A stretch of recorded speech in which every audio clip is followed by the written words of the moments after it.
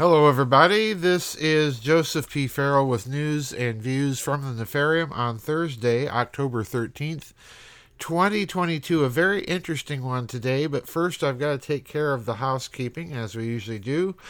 Tomorrow afternoon, as you know, we do have another members vid chat. So that means please get your comments and questions posted in the comments section of that vid chat by no later than 10 o'clock U.S. Central Time this evening.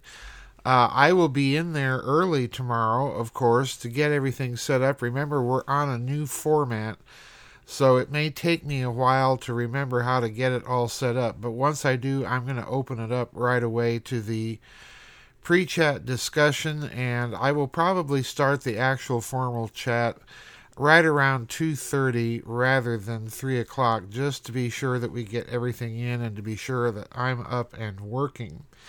On another matter, people have been asking me where are the Solari quarterly wrap-ups.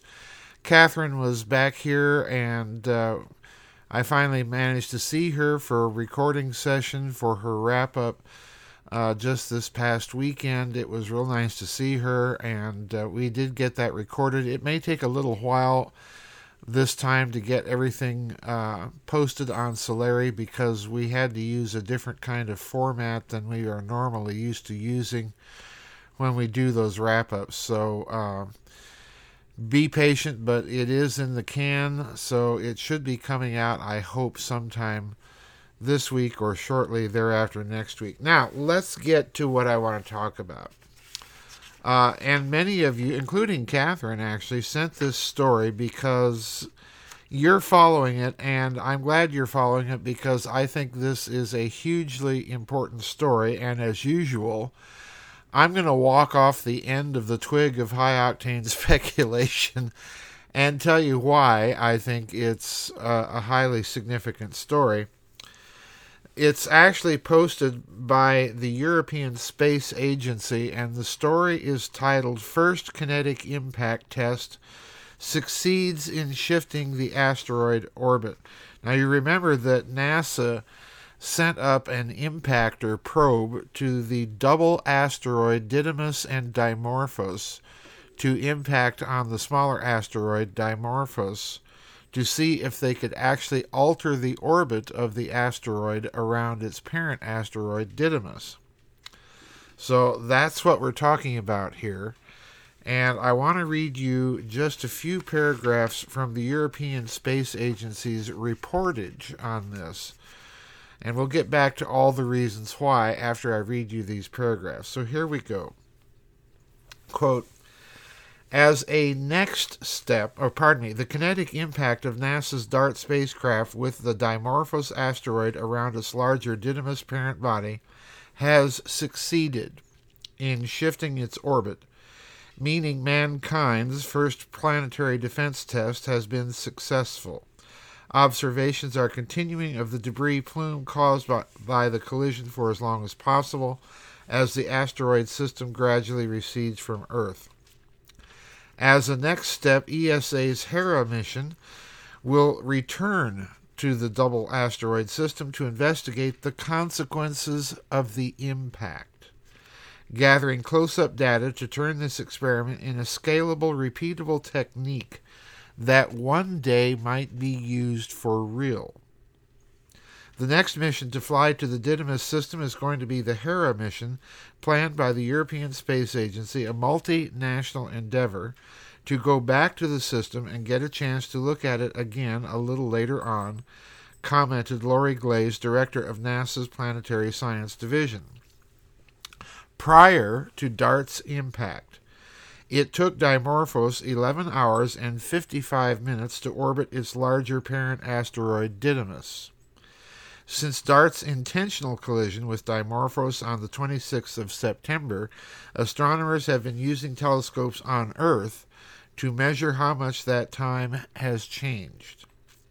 Now the investigation team has confirmed the spacecraft's impact altered Dimorphos' orbit around Didymos by 32 minutes, shortening the 11-hour and 55-minute orbit to 11 hours and 23 minutes. This measurement has a margin of uncertainty approximately plus or minus 2 minutes. Now I'm skipping a few paragraphs here. In exactly 2 years from now, the European Space Agency's Hera spacecraft will embark on its own voyage to Didymos and Dimorphos to carry out detailed surveys of both bodies, with a particular focus on the crater left by DART's collision and a precise measurement of Dimorphos' mass, which is needed to determine the efficiency of the DART impact. Hera's payload module is currently under construction at OHB in Germany, with its propulsion module taking shape at Avio in Italy. The spacecraft will also carry 2 shoebox-sized cube satellites for close-up observations. And now I'm skipping all the way to the end of this article.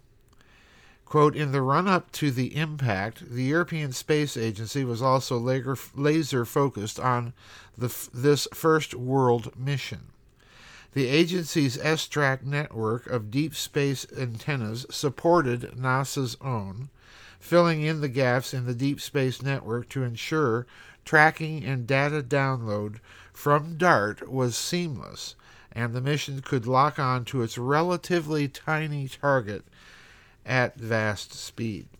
And that's the end of the article.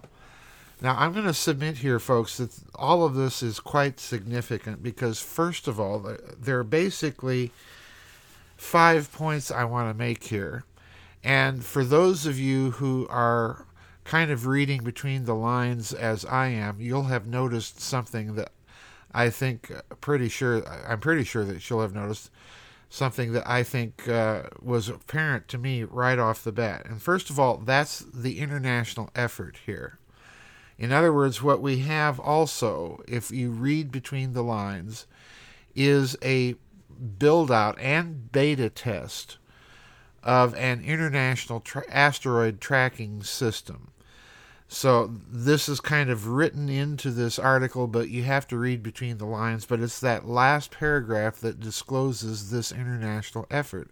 So in other words, they're already doing this, folks. And it's very interesting that the article emphasizes that they were tracking something very tiny, relatively speaking. So in other words, the sensor systems perhaps may be a little bit better than we've been led to believe. Now, the Hera mission, to me, is very, very unusual that they're going back to this double asteroid system to actually survey the amount of damage that was done to Dimorphos and potentially, I would imagine, to anything that might have caused damage to Didymos. I want you to look at that in a very different way. This would be rather like aerial or photo reconnaissance during World War II or World War I, to see how an artillery barrage or an aerial bombardment has affected the target. Was the target destroyed? Did it sustain heavy damage, in other words, and so on and so forth. So in other words, what we have here in this international effort is also the development of what, for want of a better expression, we can simply call photo reconnaissance of the target after a so-called impact event. So in other words, you're watching right before your eyes the development of an interplanetary impactor and bombardment capability. And this, I think, is very, very significant. And incidentally, you're watching one being developed using chemical rockets. They are gaining, from what I can tell from this short article, I'm trying to read between the lines a bit, they are gaining a vast amount of experience in how these smaller microplanetary systems behave and how the gravity behaves. This is going to be crucial, folks, if ever at any point a rocket-based system that you can modify the flight path is exchanged or replaced by a railgun system, which would be much faster than a rocket, but much less able to correct course. In fact, most railgun systems that we've developed thus far have been purely ballistic systems. So I'm suspecting that they're doing a lot more that they're not telling us here, and that there is a military application and purpose to all of this. And that brings me to my final point. You'll recall in my blog about the DART mission that I commented that the asteroid Dimorphos itself looked vaguely artificial. So I have to wonder if the damage that they are going to survey, if in fact they are also interested if the impact may have exposed or kicked up more data for them to look at and to determine if indeed it was artificial. And if that's the case, I have to wonder if the whole impact experiment itself was intended not only as a proof of concept experiment, which we've certainly been told in all these articles about it, but if it was in addition to that a demonstration, a message. And if that's the case, a message to whom? I'm beginning to think that we're watching the slow unfolding or the slow revelation of a developed impactor and kinetic weapons technology. This is my concern with this test. It has been from the very beginning, and this article, if you look at it carefully, is exposing at least two aspects of a conventional military type of operation: the tracking, the ability to target something and guide something to that target over vast distance with a small target, and then secondly, a photo reconnaissance capability. There's no doubt in my mind, as a matter of fact, that there are already kinetic weapons up in orbit. We need only think of the Soviet Union during the Cold War launching its own killer satellites. Many of those were simply armed with very simple kinetic weapons, impactors to disable an enemy satellite. So I think there's much more going on here in this story. I want you to pay attention to the development of this technology, because eventually I think they're going to tip their hand and expose some very significant capabilities. Anyway, that's it for today's news and views. Don't forget, tomorrow we do have the vid chat. That will be at, I think I'm going to start early, 2:30 p.m. U.S. Central Time. Get your comments and questions submitted by 10 o'clock this evening. And cross your fingers that I don't have any trouble getting the new platform up and running tomorrow. If I do have any trouble, I will be in the chat room to type a message and let everybody know, and we'll figure out where to go from there. I'm not anticipating anything dire. It's just the newbie, the technical incompetent here, sitting in this chair, that has difficulty with new technologies and new formats. Anyway, we'll see you tomorrow. Bye-bye, everybody. God bless, and I'll see you on the flip side.